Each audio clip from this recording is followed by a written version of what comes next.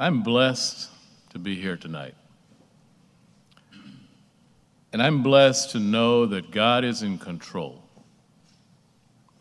I was thinking today, what would happen if our nation would become as concerned about the disease that takes us to hell as they are about a disease that might make us sick and we might even die from.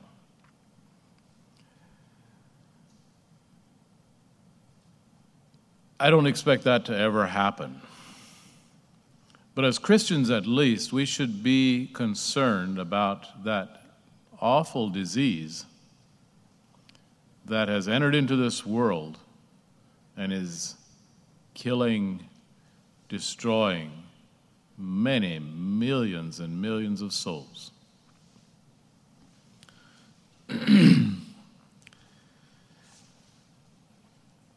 But there is an antivirus, there's a vaccine for that disease.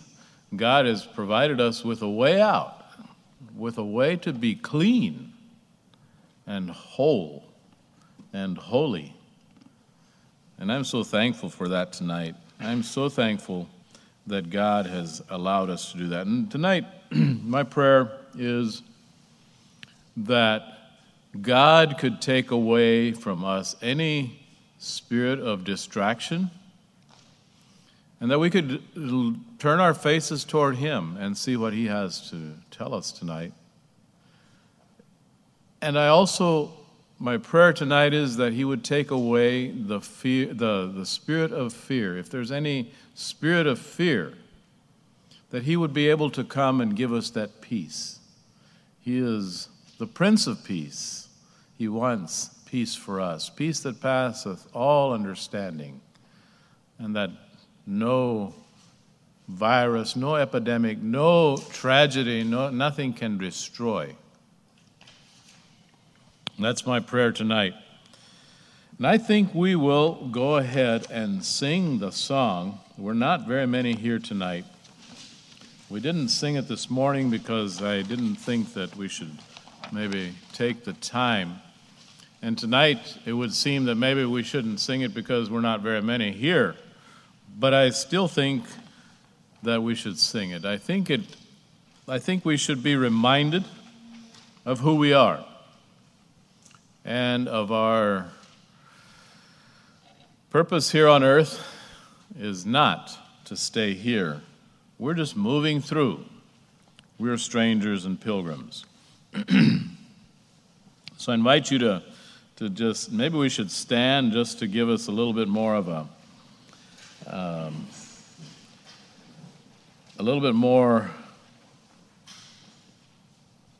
courage there to sing out, strangers and pilgrims, that's all we are. No soul, we're only strangers and pilgrims on our way home. In this dark foreign land, filled with sin, fear, and pain, we will travel toward home, sowing seeds of good grain, seeds of kindness and grace, seeds of mercy and truth, gladly sharing the news of the Savior's new birth. We're only strangers and pilgrims on our way home. We will call to the lost, we will welcome them in, we will bid them to turn from their blindness and sin. We will stand on the rock, not on frail shifting sand, and on Jesus the King build house that will stand. We're only strangers and pilgrims on our way home. The harvest has come, time to gather the grain. Those who have been redeemed, washed and free from now we're waiting to go where we'll never more roam. No more strangers and pilgrims, for we will be home. We're only strangers and pilgrims on our way home.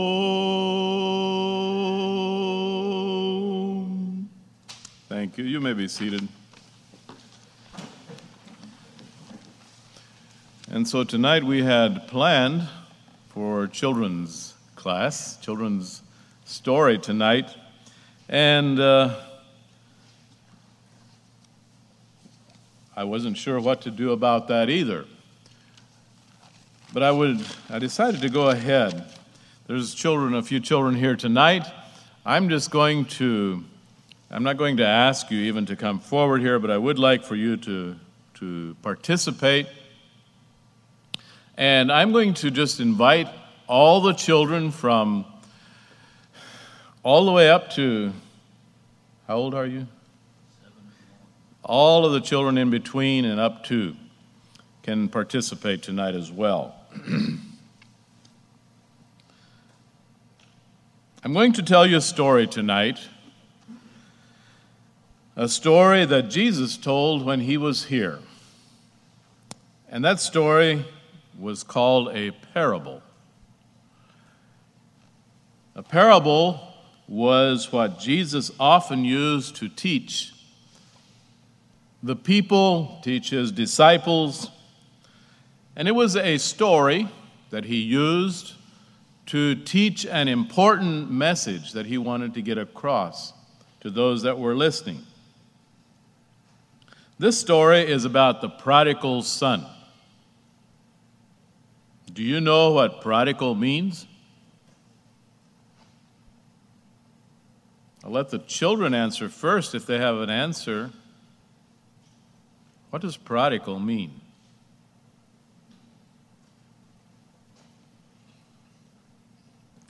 Well, let's go to the older children. Anybody have an answer to that?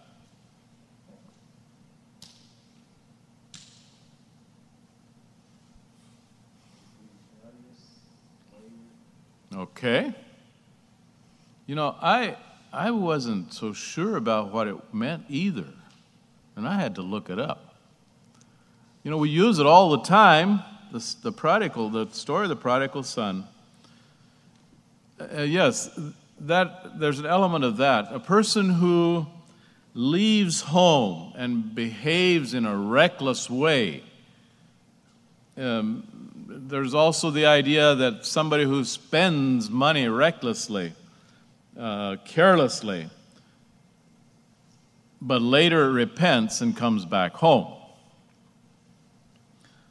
And I don't know if that's the total meaning of that word, but that was what I discovered. So the story is this. Once upon a time, a man had two sons. This father had an older son who worked very hard and was very obedient and respectful of his father. This man also had a younger son, and this younger son was quite different. He seemed to be a lazy boy, didn't like to work. It seems he wasn't always the kind to obey his father and respect his father. He wasn't like his older son. He got tired of working on the farm for his father and with his older brother. And he got fed up with everything. One day, the younger son said to his father, "Father, I want you to give me my inheritance." Do you know what an inheritance is? From your father, exactly. Property or money or things that your father has that's passed on to his sons. And here, this young man said to his father, "Please give me," well, I don't think he even said please, did he? "Give me my inheritance."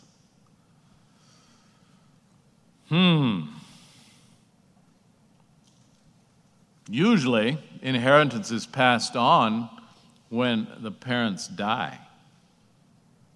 And here the young man was asking his father, who was still living, "I want my inheritance." I don't think that was very respectful or kind. I think that was wrong. And I can just imagine his father must have felt very sad.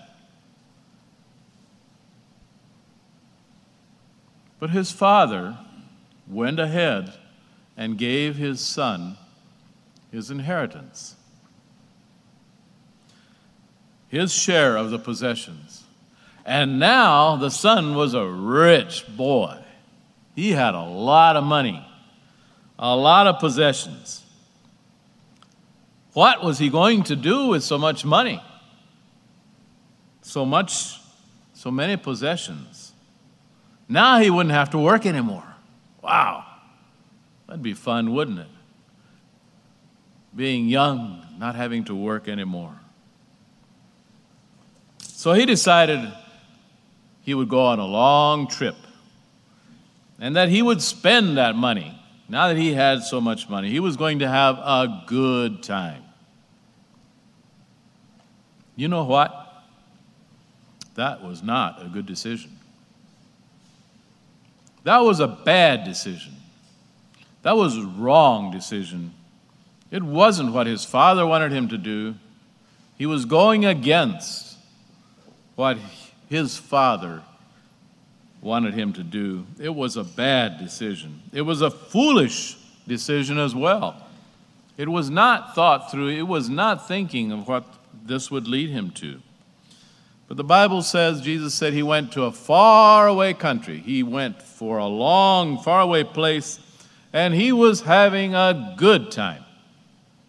He was living it up. He made friends there, and he must have gone to parties and just having so much fun.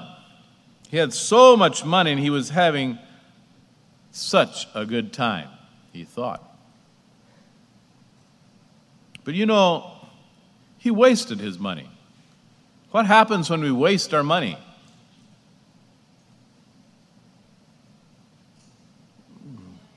What? It goes away, exactly. And soon, he didn't have anything anymore. He ended up with nothing. He wasted his money, spent it on himself and his friends. He was living a bad life and doing things that he should not have been doing. And one day, lo and behold, he had no more money.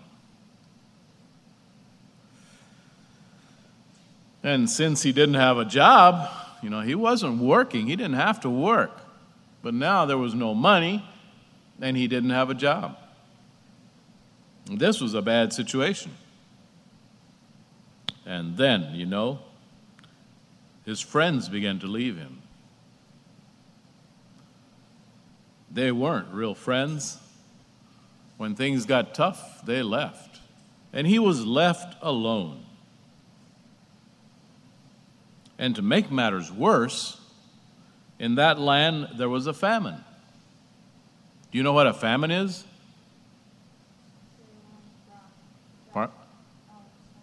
Pardon me? Okay, a long time without water where there's no food. You can't grow food anymore, often caused by droughts. And so, wow, that's kind of a bad situation. So now there wasn't enough food. His money was gone, he didn't have a job, and there wasn't enough food. Now he was in trouble. That poor young man was in real trouble. So what do you do when you don't have money, you don't have a job, you don't have food, you don't have a place to live? Well, he had to do something so that he wouldn't starve. So he looked for a job. There weren't many jobs. I suppose maybe the unemployment was pretty high maybe. I don't know. But he didn't find a good job. Finally, he found a job where he could feed some pigs for a farmer. Now would you like to do that? Is that a job you would like? Maybe as a last resort. It wouldn't be my first pick. And now as he fed the pigs a kind of fruit, perhaps, I think it was maybe from a cherub tree. It seems that he wanted to eat what he was feeding the pigs. He was so hungry. And he was in such great need that he would have been satisfied to eat what he was feeding the pigs.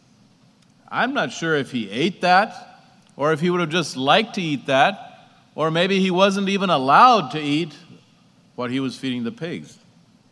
I'm not sure about that. In any case, it was a sad, sad situation.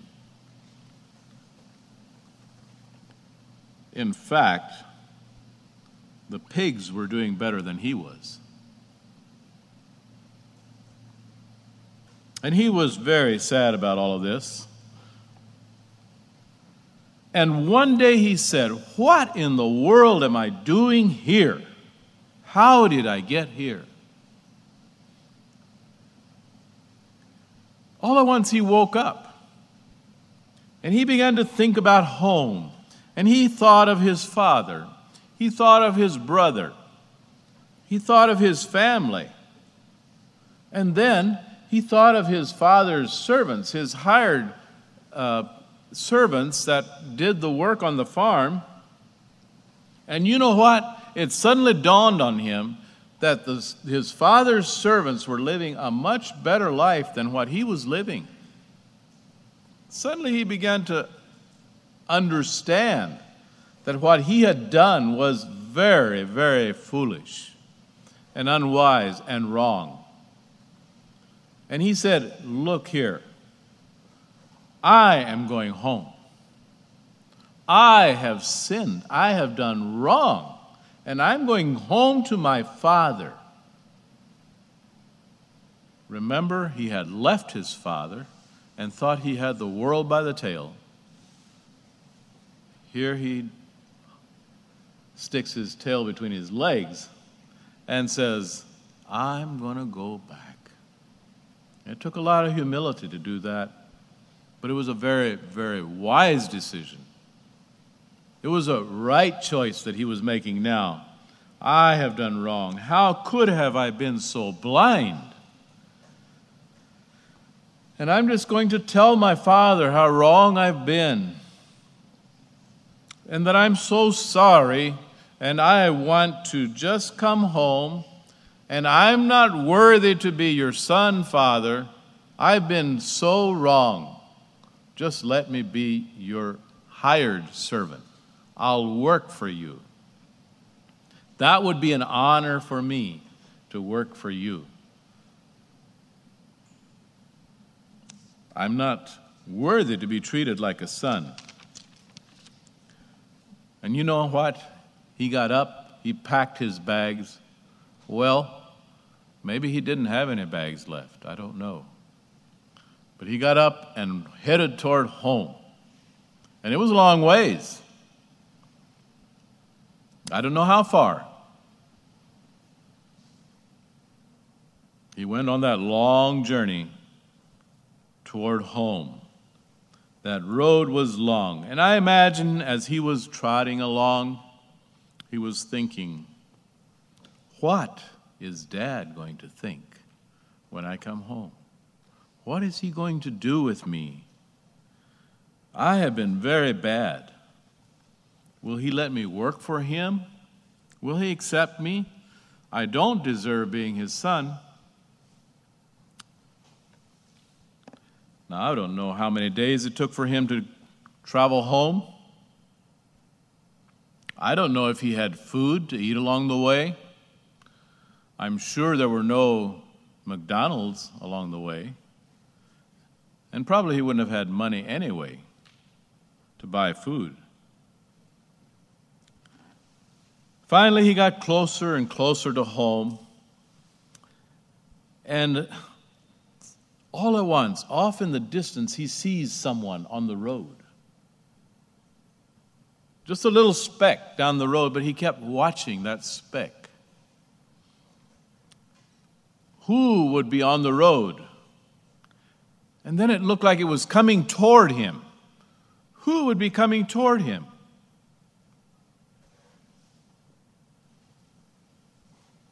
And then he saw his father running toward him. It was his father coming to meet him.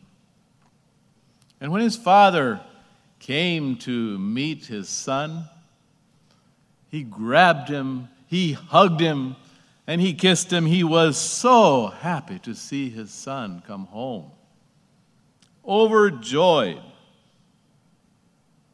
And the young man began to tell his father, Father, I have been so wrong.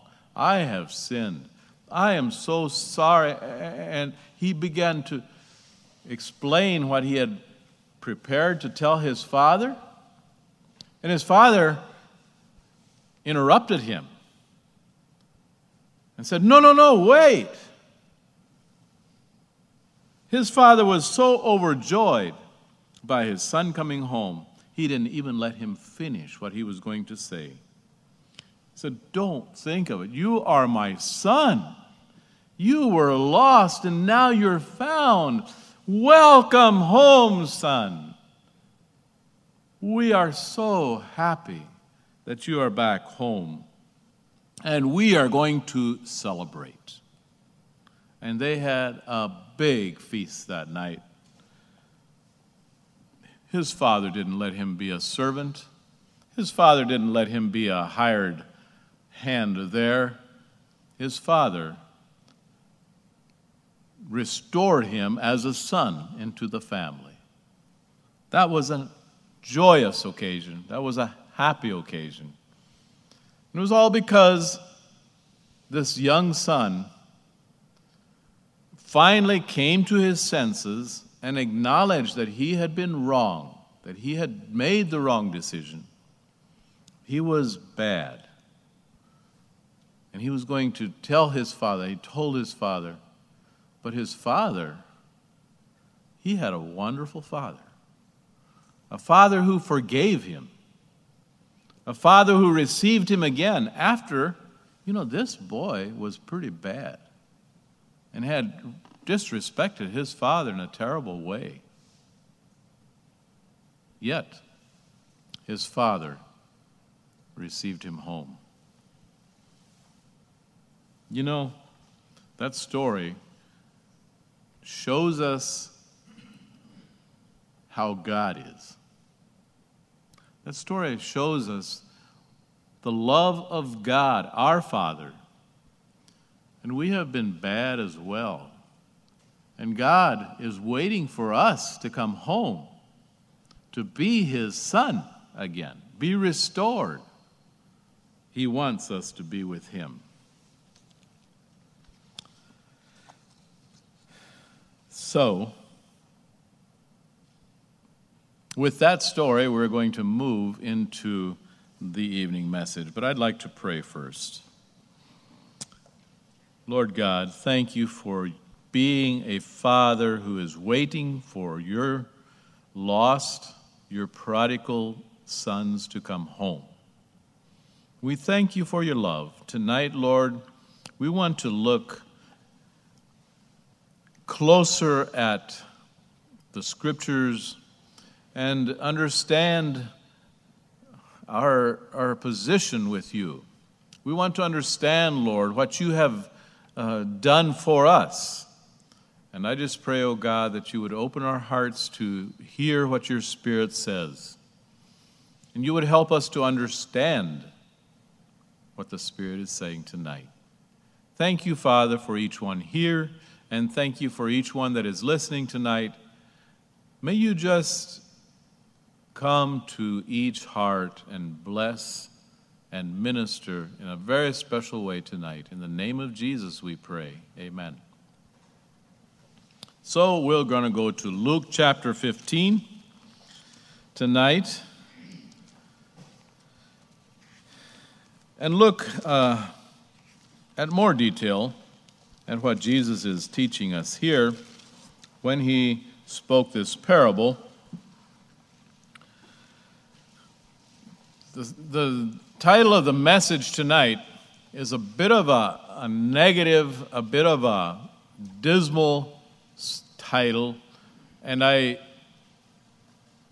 feel a little bit bad with this message tonight. I don't want to leave this message with a note of despair or desperation, but I want us to know, I want us to understand where mankind stands with God. And so the title of the message tonight is, and I want to continue with a series of messages on Luke 15 on the prodigal son. Tonight we want to look at the aspect of sin and how that separates us from God. The son, the result of sin. Sin separates us from God.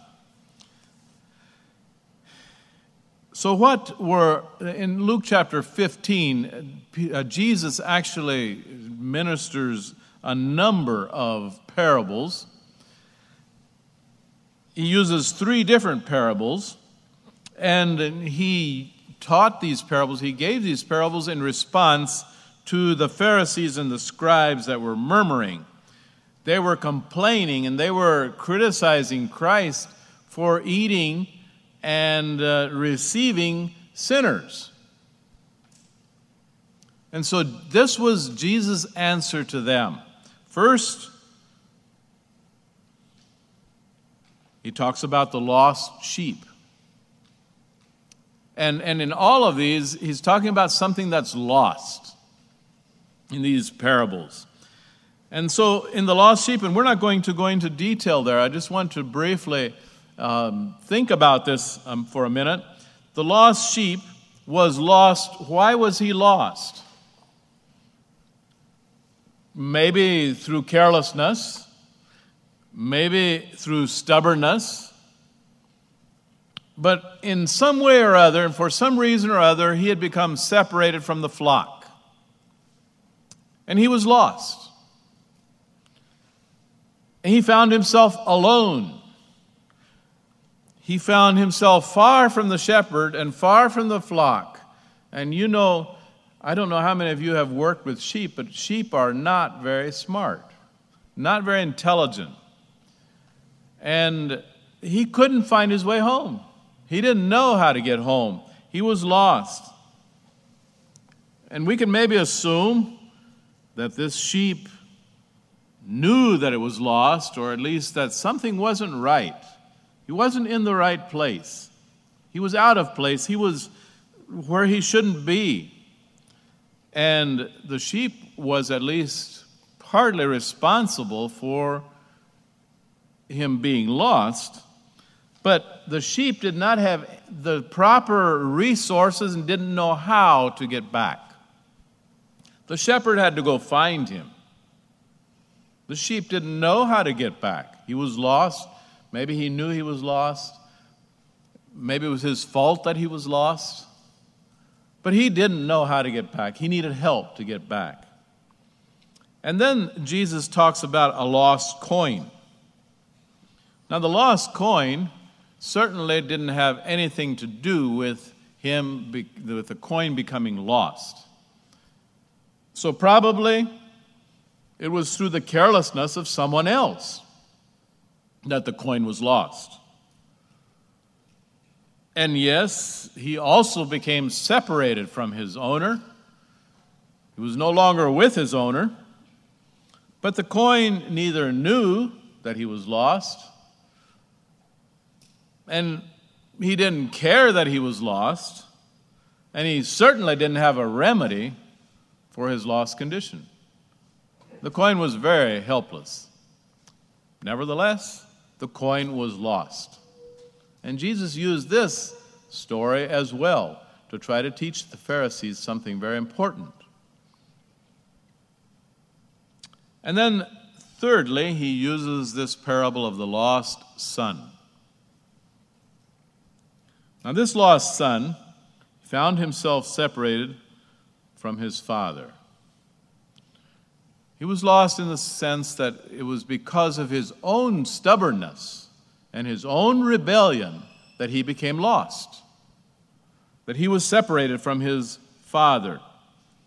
He had a hard and rebellious heart. He was independent and he was proud. Give me my inheritance. He separated himself. He fully knew what he was doing, maybe not the consequences of what he was doing, but he made a conscious decision. I'm going to leave my father.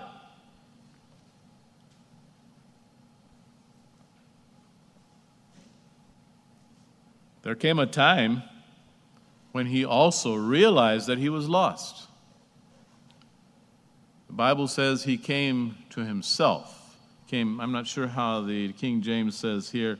He came to. He came like he was unconscious up until now, and all at once he came to. Suddenly understanding, oh, where am I? What did I do? So he came to a time that he knew he was lost, but in contrast to the other two stories that Jesus used, this young man knew the way back home. He had come this path to where he was, and he knew that the way home was turning around 180 degrees and going the other direction. But to do that, the man also had to have a 180-degree turn in his own heart, a repentance, a true repentance in his heart. It involved a conscious heart decision. And before we go further into it, there's a fourth aspect in this series of teaching that Jesus gave. In this story, we find another element that I find important and somewhat fascinating. There was another son in the story. And in some aspects, maybe he was not any more not lost than his younger brother.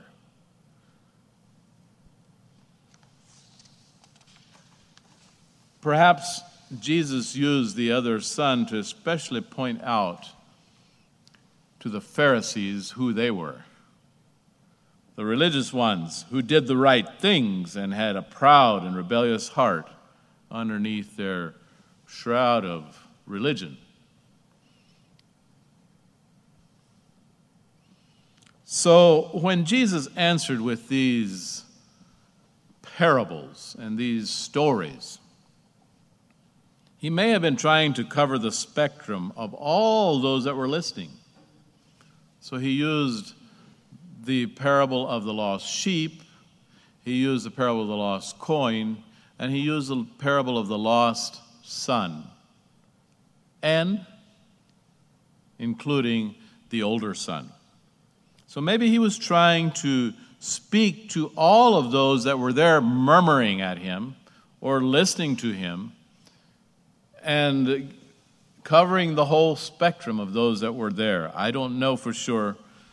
But his association with sinners, that was what he was accused of, did not line up with their idea of correct protocol in society. Furthermore, in their religious way of thinking, that would be contamination. They did not want to get themselves contaminated with the sinners.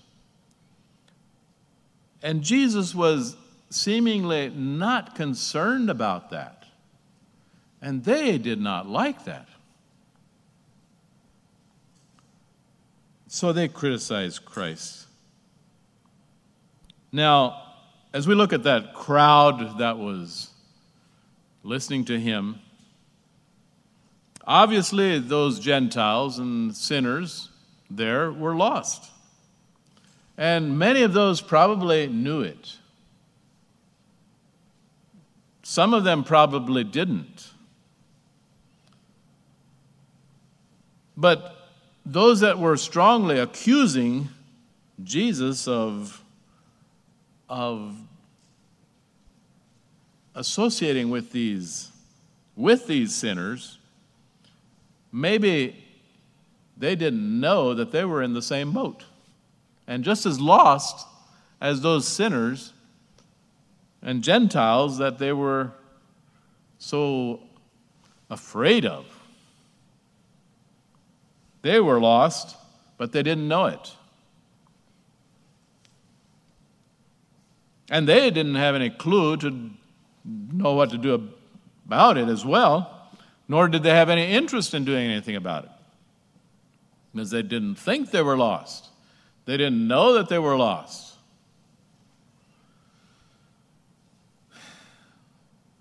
So, that as a backdrop to Luke chapter 15. Now I'd like to just look closer at this parable of the lost son.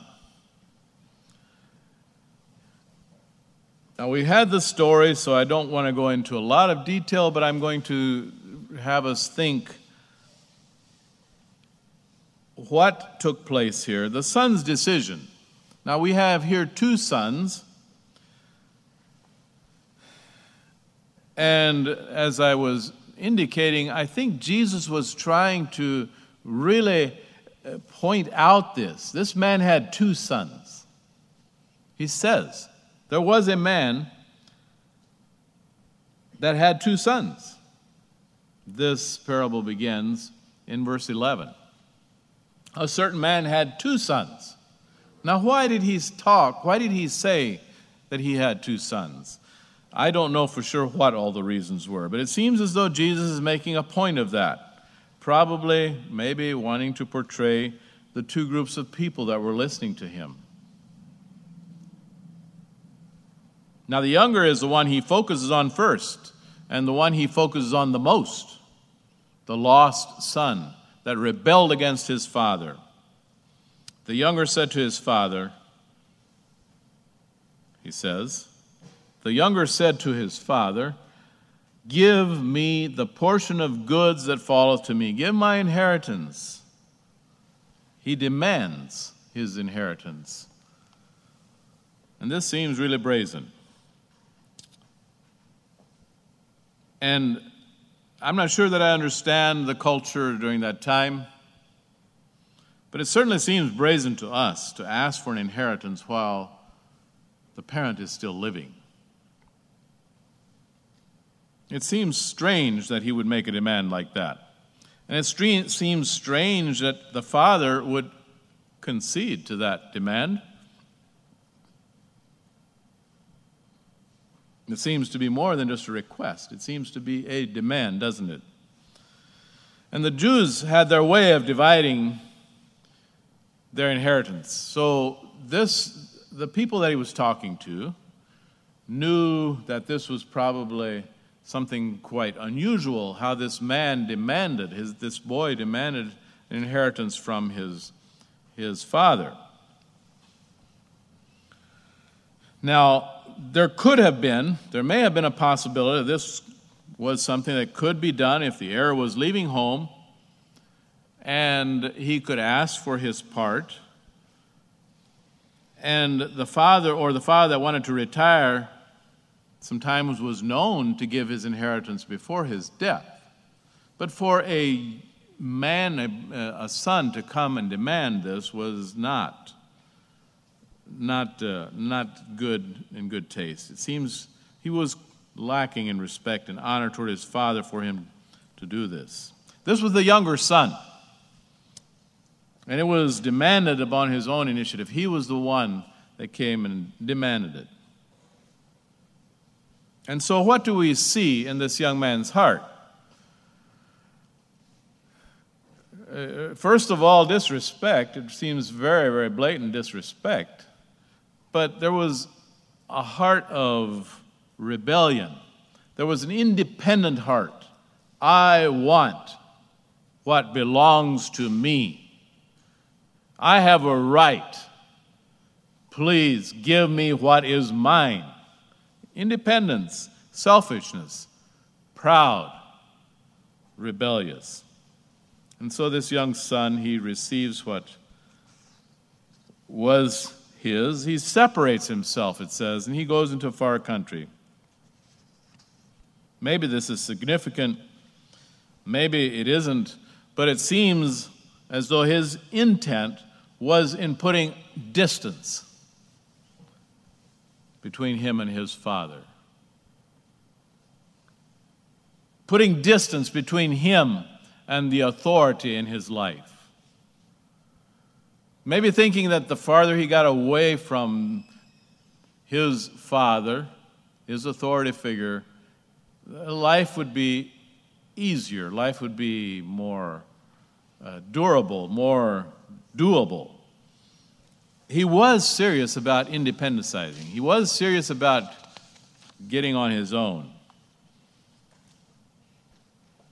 Maybe he didn't want to be reminded of the restrictions that his father would put on him. Maybe he wanted to get far away from that authority that he was supposed to be living under and get away from what was hindering him from going forward. But he succeeded in putting distance between himself and his authority. Certainly did. But the results were not what he expected. He had sought for freedom. He walked into a trap. He walked into the trap of the devil. And he was no more free than before. He had only given the keys of his life to someone else. And now the devil, Satan, had the keys to his life, and he was in total bondage. He wasn't even able to control his spending and his activities. They controlled him. This is the condition of this son who decided to take matters into his own hand, rebel against his father, and take his own path. Away from home, away from dad, away from authority, away from restrictions. Freedom, he thought. What a devastating mistake. What a horrible lie. And I'd like to go back, think again of how this all started back in the Garden of Eden. What is this thing about sin? Adam and Eve were created to have perfect harmony and communion with God. Perfect communion. Total communion. God breathed into them the breath of life. They were made to communicate and fellowship with their Creator. And they were given everything they could possibly need. Interesting, your comments this morning, Rich, about that scenario. The garden was perfect. There was nothing they needed. And they were dependent totally on God's goodness and on His provision for them. They had no need of anything. And they had, how many commandments did Adam and Eve have? Do you know? One. Only one. They didn't have 10 commandments, as Moses gave later, and they didn't have hundreds like the Jews had later. They had one commandment. That would be pretty easy. How many commandments, how many rules do you have at your house?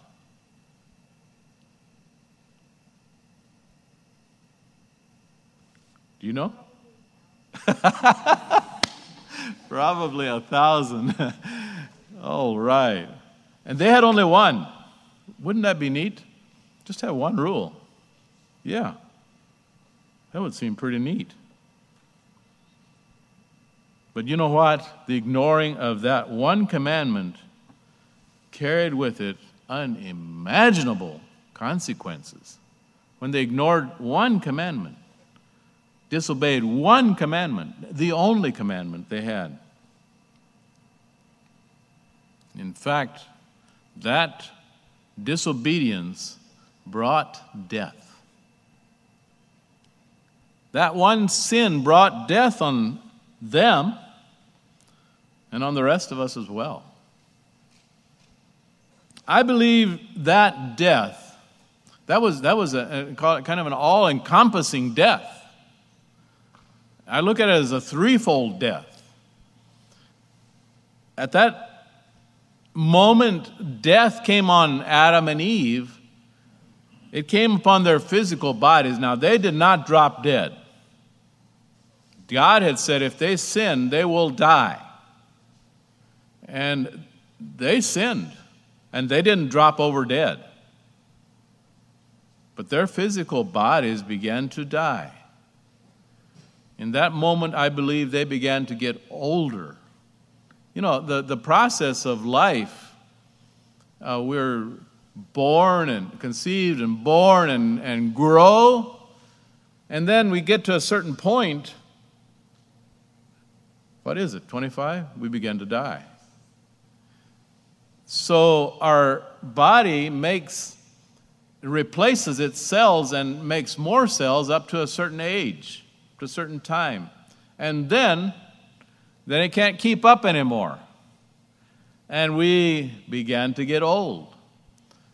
Old age is just a process of dying.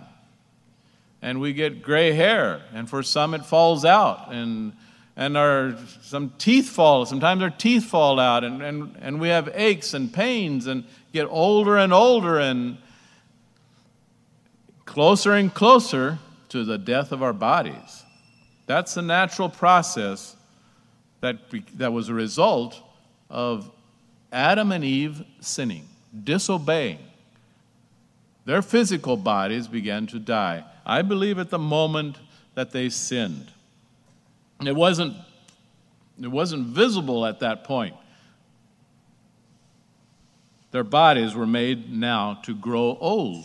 I mean, the bodies were made not to grow old, and now they began to grow old. And there was another aspect of death there, the spiritual part, the part that connected them with God. That flow and communion with the Creator that they were experiencing, talking with God, communing with God, just enjoying God's presence. But you know, after they sinned, what did they do? They hid. They didn't want to see God anymore. They were afraid of God. That beautiful relationship had been destroyed. And they were separated now from God, which is what death is all about, separation. Separation. They were separated from God. They were separated from their Creator spiritually. And the third aspect of death or separation is the eternal aspect. there Adam and Eve were doomed and destined to an eternal death, an eternal separation from God. Now, God did not explain all of this to Adam and Eve. As we understand it, He only told them that they will die if they've sinned, and that's all He needed to tell them. It was enough that He tells them what He expects of them, and simple obedience and trust and dependence is all that He asked of them. Yet, they did not obey. And this is where Satan attacked them. So God was asking them for simple obedience. Just believing that what He said was true. Obedience, don't eat of that tree. And believing that if I eat of that tree, I will die. And what did Satan say? Yea, hath God said that you're going to die if you eat of that tree? Or if you eat of any of the tree? He began kind of a broad question there. So his first attack was on their respect for authority, or the right for their authority to tell them what to do. Hath God said that? Did He really say that? As though getting them to begin to question, well, does God have a right to tell me what to do? Up to this point, they had no problem with that. They lived in obedience, in perfect obedience. They had no problem until someone suggested to them, maybe somebody's taking advantage of you. Maybe, did you ever think of it? That you don't have to obey. Maybe he's taking some advantage of you. Maybe he's hiding something from you that you don't know. It was only natural for them to submit and obey to the Creator. They had that kind of relationship, that kind of love. There was no problem whatsoever. But Satan planted that doubt, that doubt in their mind. And what he had said was not even Satan. What Satan said was not even true. It was an exaggerated version of the commandment that God had given them, because he said, did God say that you're not supposed to eat of any of these trees? Well, God had never said that. In fact, He'd said you can eat of all of the trees except one. And immediately He put doubt in their mind of maybe God is not being just with us. Maybe He's not being fair with us. God is limiting you to what you can do. Did you ever think of that? Of course God had given them limits, but it wasn't where Satan was putting it. But now, unfortunately, Eve was in dialogue with the enemy. That's not a good place to be. She didn't know it was the enemy, and that was probably that was unfortunate. She didn't know it was the enemy, but she could have known.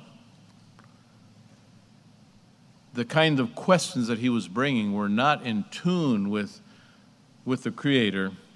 And so, as she was in dialogue with the enemy, it went on. The veil was slowly brought over her eyes. She could no longer see clearly.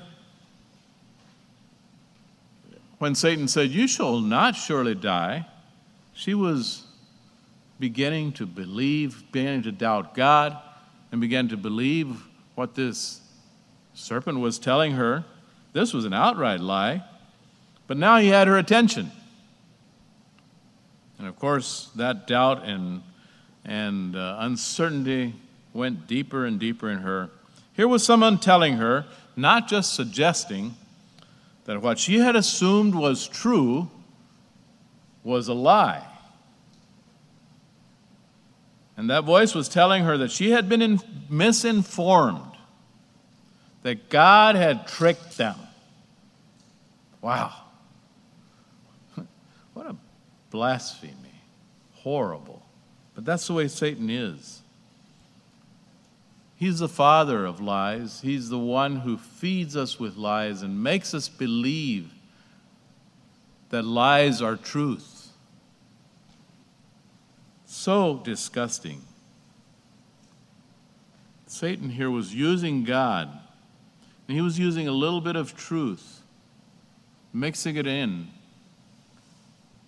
to turn someone against God. He's still doing that today. He does it all the time. That's so disgusting. And although this was the first time he had done this to man,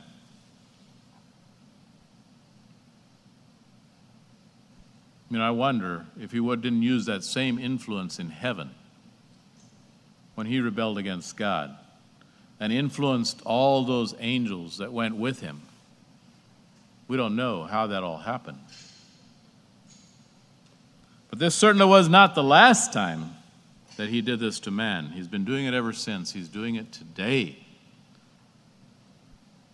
And so at this point, Eve doubted, disbelieved what God had said, and believed what Satan said. This is what sin is. Believing Satan, doubting God, disbelieving God. Disbelieving God is disobeying God. It's the same thing. Disbelieving God results in disobedience, in sin. And they ate. No, they didn't fall over dead immediately. But the Word of God went into effect immediately. At that point, they were separated. Death. Death is separation. Death is a wall of separation between us. Physical death is a separation from the spirit from the body. Spiritual death is a separation from our spirit with the Spirit of God. Eternal death is a separation of our being from God for all eternity.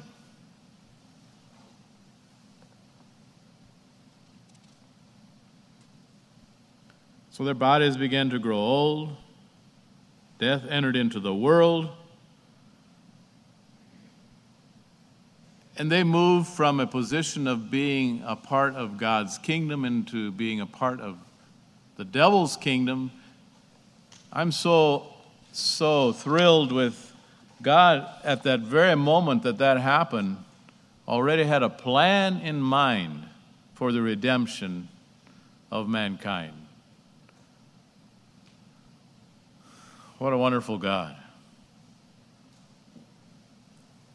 So they found themselves in such a terrible position. Yes, their eyes were open like Satan had said they would be, but it was open to something they had never imagined.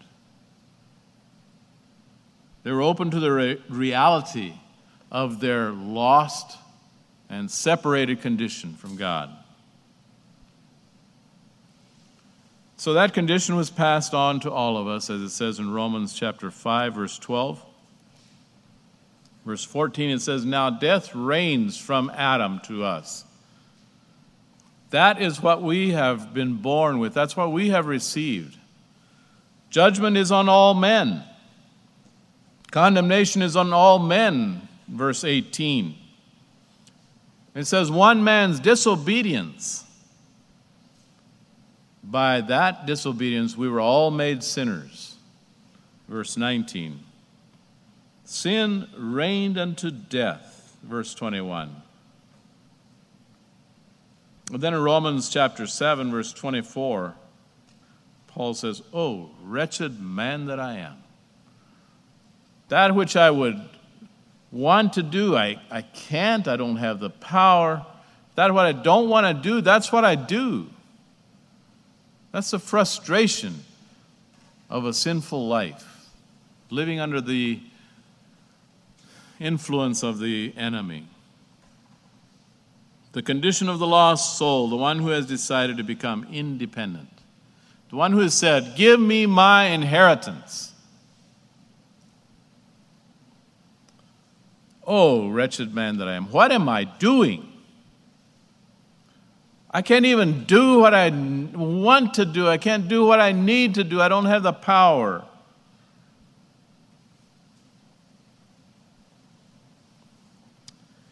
So tonight, like I said, I don't like to leave it here, and I want to give us, leave it on a brighter picture, but this is a sad picture. It's a sad picture to see that young man leaving home, thinking that he has the world by the tail. He has it made. He's going to live it up. What a sad picture. He is so deceived. He is so wrong. He is so blinded.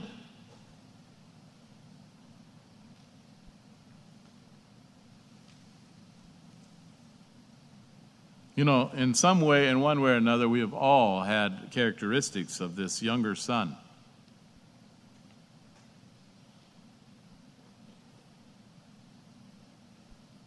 We've all had the characteristics of a sinner. That's been passed on to us. And in one way or another, we have displayed those independent, rebellious signs of our sinful nature. And we've been separated from God. We've been distant from God. Some of us maybe much more and longer than others have. But there's no one that doesn't need to come to the point of saying, I have sinned. I am a sinner. I will go back to my Father.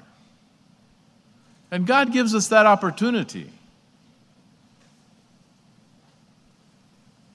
God gives us the opportunity of recognizing our need and coming back to Him. So tonight I believe it's important that for us to understand salvation, for us to understand God's grace and His plan for us, we need to understand this part of the scenario. We need to understand our lost condition without God. We need to understand that without a recognition of our rebellion and our sin, we cannot be reconciled to God. For us to understand redemption, we need to understand something about sin and its awful consequences. The awful meaning of sin is just simply rebelling against God, not taking God at His word, not believing God, not obeying God. Give me my inheritance. I will go into a far country.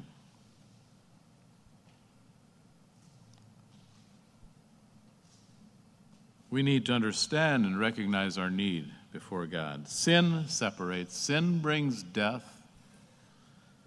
Sin brings death to a relationship. So tonight,